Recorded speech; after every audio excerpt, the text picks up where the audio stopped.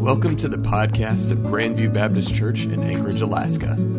This episode contains a sermon from May 3rd by Pastor Randy, titled, It's Time to Focus, Part 3.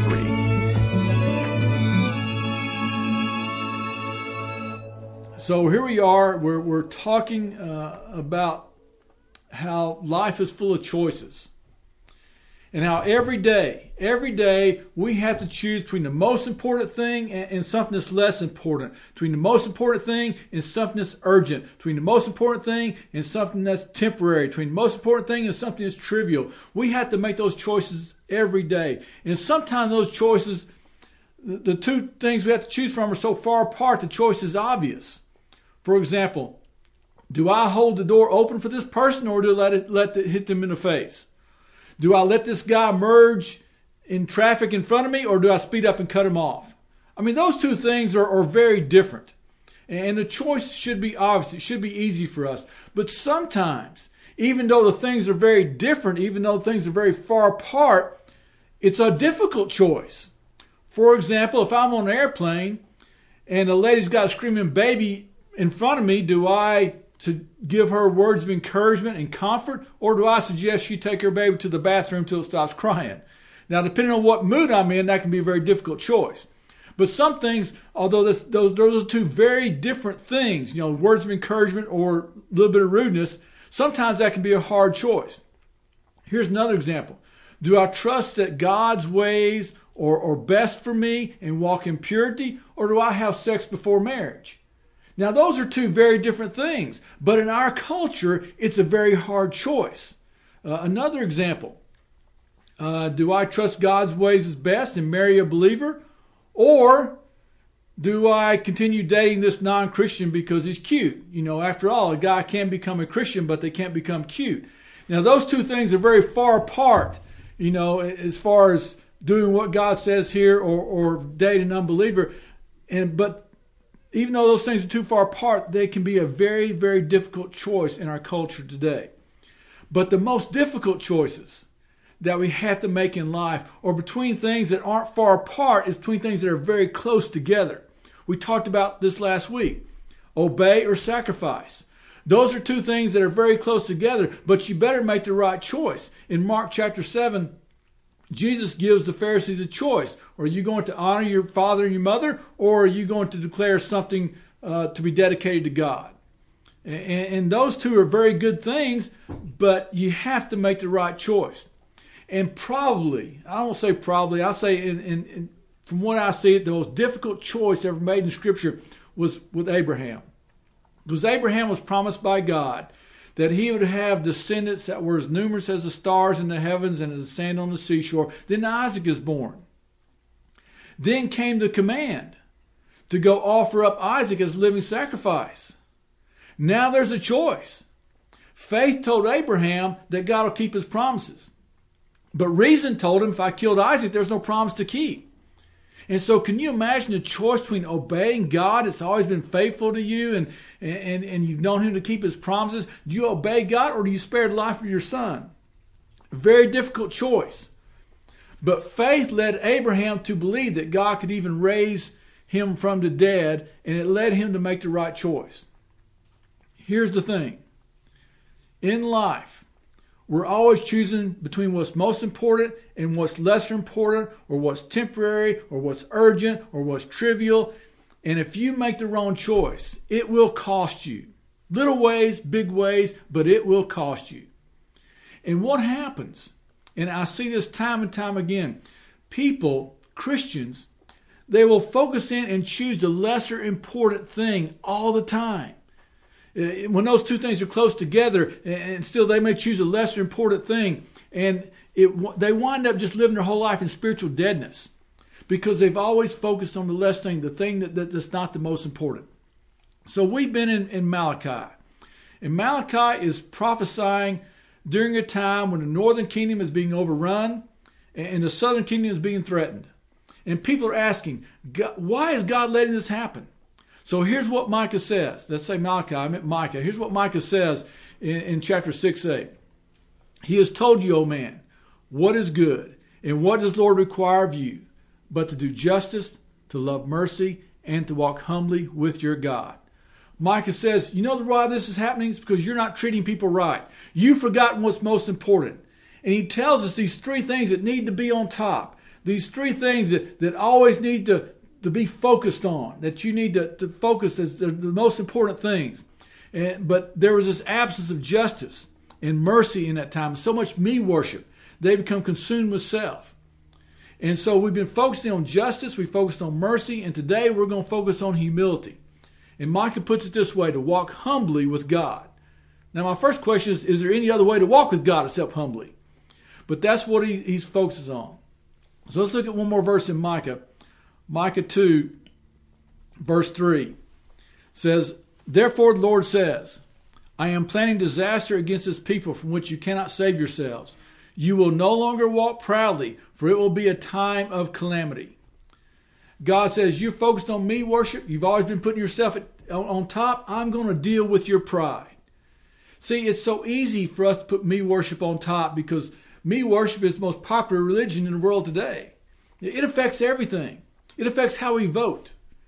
We're going to vote for the candidate that promises to do the most for me. It affects our budget because we want to make sure we have enough for me. It affects our relationships. Before we invest too much in a relationship, we want to know what's in it for me. It affects the way people choose a church because most people don't choose a church asking, how can I serve the church? How can I serve God in this church? They choose a church basically, how's the church going to meet my needs? Self-worship has been around since the Garden of Eden. And one of the biggest indicators of how self-worship has overtaken the world today is that every day there's over 90 million selfies taken. Now, if you have a teenager, that number may seem a little bit low, but it's still a lot. Last year, or this 2 years ago, Google had 24 billion selfies were uploaded to their site. 24 billion. We're constantly taking pictures of ourselves. And that's a relatively new phenomenon. 20 years ago, taking pictures of yourself, that would have seemed ridiculous. But that's what we do. We take pictures of ourselves. And if you're in a group picture and you're shown that group picture, what do you look at first? You look at yourself. If you look good, it's a good picture. If everyone else looks good but you don't, delete that thing. Don't you dare post it.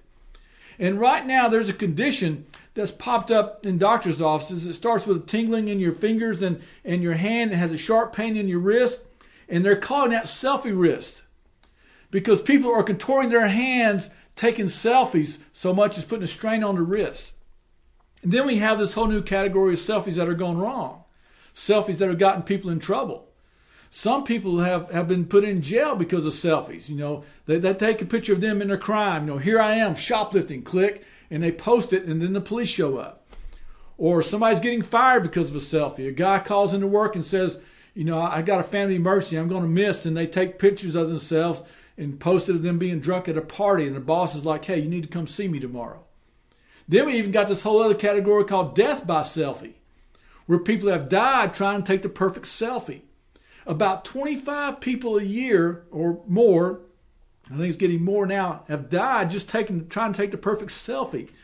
Death by selfie is more likely than death by shark. That's the world we live in today. So here's the question. What does it mean to walk humbly with God? First of all, I'm going to give you probably four things right now. First of all, it means that God wants us to walk with Him. You need to let that sink in. That God doesn't just want to meet you at a appointed time, this 5 minutes to pray at this time of day or this 10 minutes to read my Bible before I go to bed at night.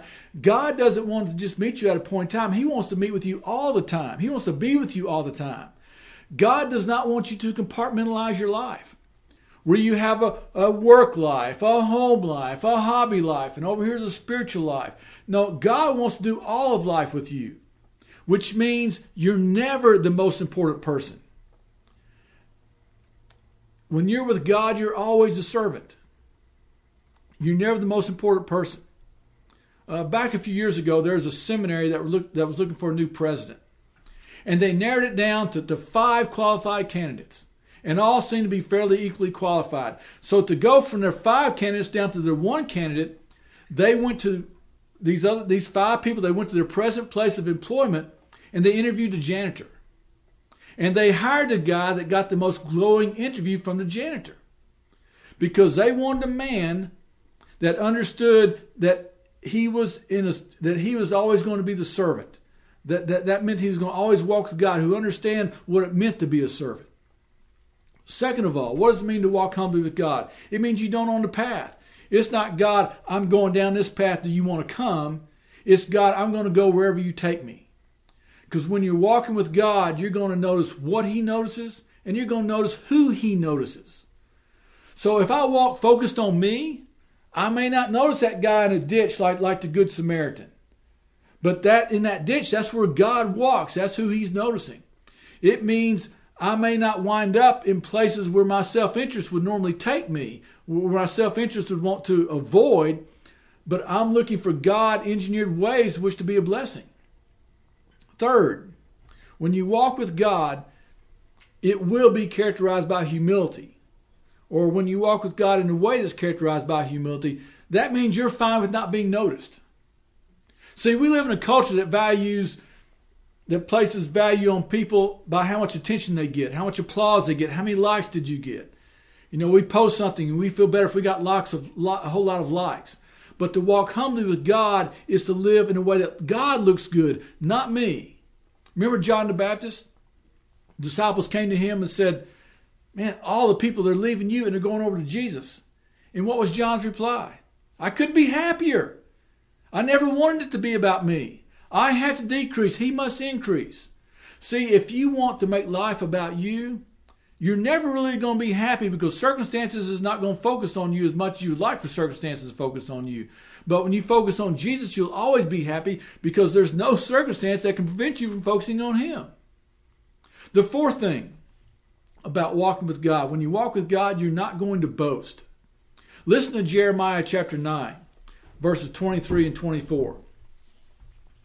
Thus says the Lord, let not a wise man boast of his wisdom. Let not the mighty man boast of his might. Let not a rich man boast of his riches. But let him who boasts boast of this, that he understands and knows me, that I am the Lord who exercises loving kindness, justice, and righteousness on earth. For I delight in these things, declares the Lord. God says, you want to boast? Boast that you know me. In other words, boast that you always know what's most important. You always know what you need to focus on. Life will give you opportunities to back that boast up all day long.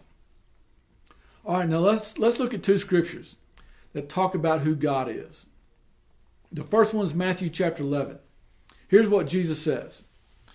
He says, come to me, all who are weary and heavy laden, and I will give you rest. Take my yoke upon you and learn from me, for I am gentle and humble in heart, and you will find rest for your souls. There's the maker of the universe telling us he's gentle and humble. Folks, we serve a humble God.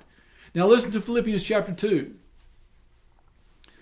Do nothing from selfishness or empty conceit, but with humility of mind regard one another as more important than yourselves. Do not merely look out for your own personal interest, but also for the interest of others. Have this attitude in yourselves, which was also in Christ Jesus, who, although he existed in the form of God, did not regard equality with God a thing to be grasped, but emptied himself, taking the form of a bondservant, and being made in the likeness of men, being found in appearance as a man, he humbled himself by becoming obedient to the point of death, even death on a cross. So he's saying, this is how God wants you to think. This is how God wants you to walk. This is what God wants you to focus on. And he gives the example of Jesus. How when Jesus showed up in the manger, he had nothing. He was about this big, you say, Jeremy, for kids, about this long, and completely naked. Everything he had, he left in heaven. See, he didn't pack to come down here on earth. He unpacked. He left his throne, his glory, everything in heaven to come in on earth, to come to earth. He emptied himself. He humbled himself. And how far did he humble himself? To the point of becoming obedient to death, even death on a cross. And all he wants you to do is to apologize. All he wants you to do is stop talking so much about yourself. So Jesus humbles himself. And after he humbles himself, later on it goes on to say in Philippians 2 that God exalted him. God put him in a place of greatness. Now, don't we all want to be great? I'm not talking about greatness in the eyes of the world, but greatness in the eyes of God. Isn't that what we want? We want to be a person who loves like God loves, who accepts others like God does, who forgives like God does, who serves like God does, who's holy just like God.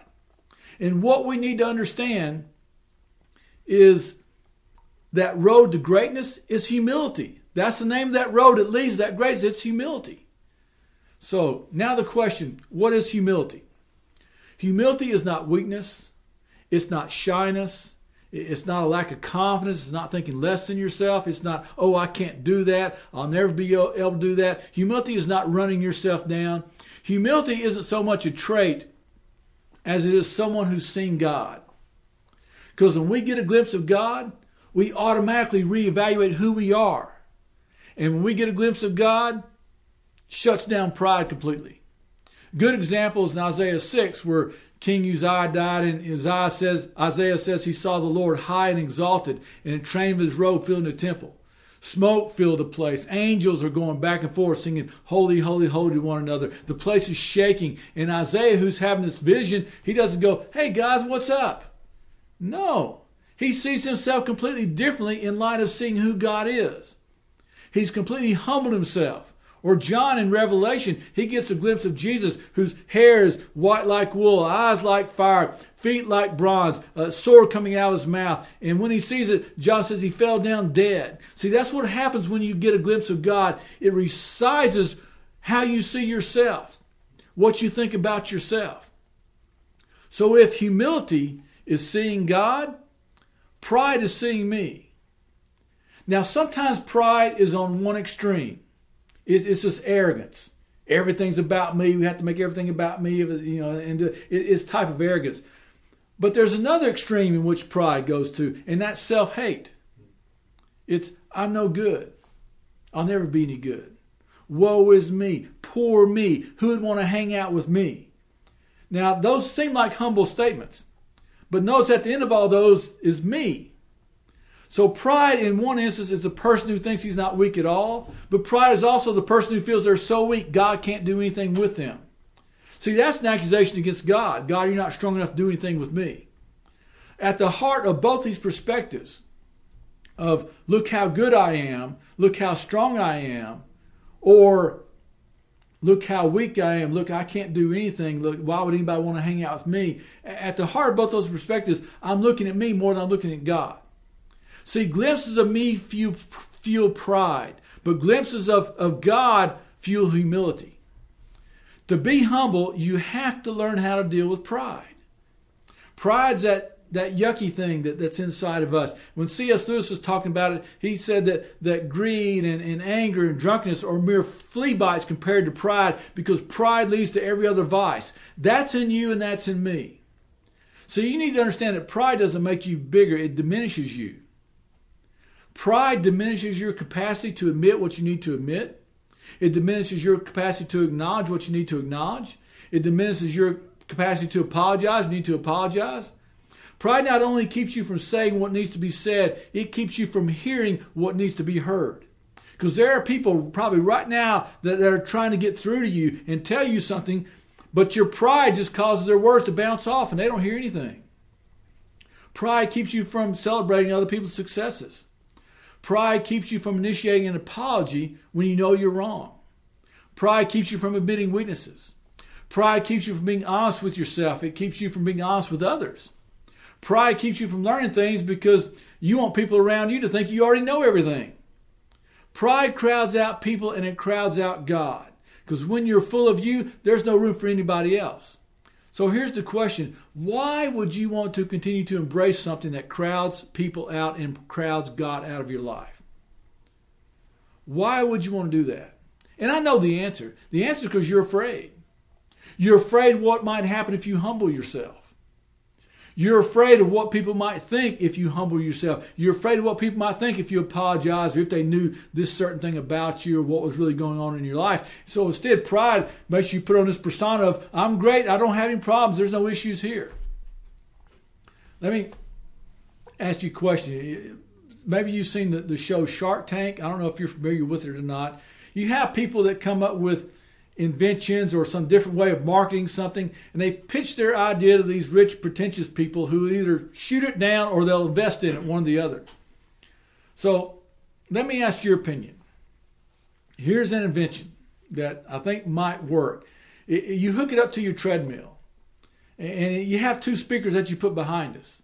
And we know how music motivates people, right? So what if we play things on these speakers that motivate us to help get us in shape faster? Maybe you play a track called Zombie Apocalypse, and you push that, and as you're running, you hear these zombies getting closer and closer, so you start running faster. Or you have a track named Vicious Lions, and you start slowing down. And when you start slowing down that treadmill, you decide, I'm going to push it down a little bit lower. You start hearing those lions get closer, so then you start running faster. Or maybe a track called Angry Wife. Well, maybe not, but anyway, you just hear a wife in the background, and you start running. But that's how we're taught to deal with things that we're afraid of, right? We just run away. And so that's what people do when it comes to humbling themselves. They just they don't embrace it, they run away from it. Because they think humbling themselves means getting walked on. They think humbling themselves meaning missing credit for something that they did. They think humbling themselves means they have to admit a problem that they don't want to admit. But what we need to understand is that humility is at the core of life and peace and joy, all that we want. So rather than running from humility, we need to embrace it. And instead, we need to decide we're just going to get rid of pride. And what I want you to do is don't be afraid of getting rid of pride. In fact, enjoy the process. Go, watch this, pride, I'm going to apologize. I'm going to go tell that person I'm sorry. Take that, pride. I'm going to go admit I have this addiction. I have this drinking problem or this drug problem or whatever it is. Take that, pride. I'm going to do that. Because see, for years, pride has been telling you you can handle it. What if they know? What if they find out? And so you say, I'm just going to tell them, take that, pride. Maybe for the next week, you stop talking about yourself. Maybe next week you decide, I'm not going to mention the word I or me in any sentence. As soon as somebody asks something they want me to answer, I'm going to give them the shortest answer I can, then go back to focusing on them. I'm going to get the focus off of me as soon as I can. So I'm not going to use any sentences that begin with the word or that have I or me in them. Take that, pride. You may need to say, sorry, God, I thought it was all about me, and I've been robbing you of your glory.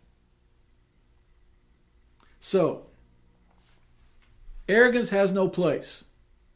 Self-hate has no place. If you're going to walk with God, you need to understand there's only one way you can do that, and that's humbly. So you need to put that at the top in your list of what you need to focus on. That I'm going to walk humbly with my God. And maybe that's what you need to do right now. Maybe you need to stop right now and say, God, I've let pride lead me down the wrong path so many times. I've let pride take my focus on what's most important.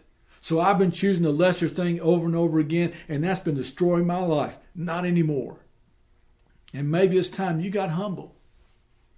You admitted something. Maybe it's got humble and you confess something. Maybe it's time that you get humble and you just see a whole new perspective of who you are, because you realize I'm with God. If I'm walking with God, He's always the most important, never me, and never wanting to put a focus on us. So we live in a world that's where we're faced with choices every day, every day, every day. And we have to choose what's the most important thing. And if you don't see justice and mercy and walking humbly with God as the most important thing, you're going to be making the wrong choices, and it will cost you. It will cost you. And some of you, you know that. You can look back to your life already, and you know what it's cost you in your life. And it's time to stop that. It's time to stop being afraid of humbling yourself and embrace humility. Would you do that? Let's pray together. Father, we come to this time where we all have to battle pride. It's within all of us. And we have to make a choice. Are we going to let that win? Or are we going to not be afraid of humility and embrace it? Or are we going to walk with you? Father, I pray we realize the only way we can do that is humbly, because we serve a humble God. So, Father, may that be us, who never again will willingly put ourselves in a place where only you should be in our lives. May we be willing to admit our weaknesses, admit our shortcomings, admit that, and then have you to come up and exalt us so that we become great, that we're able to forgive, we're able to love, we're able to serve, we're able to be holy, because we can't do those things without walking humbly with you. It'll never happen. So, Father, may we realize this and be a group a group of people that humble ourselves before you and before one another. I pray in Jesus' name. Amen. Thank you for tuning into the podcast of Grandview Baptist Church in Anchorage, Alaska. For more information, check out our website at gbcak.org.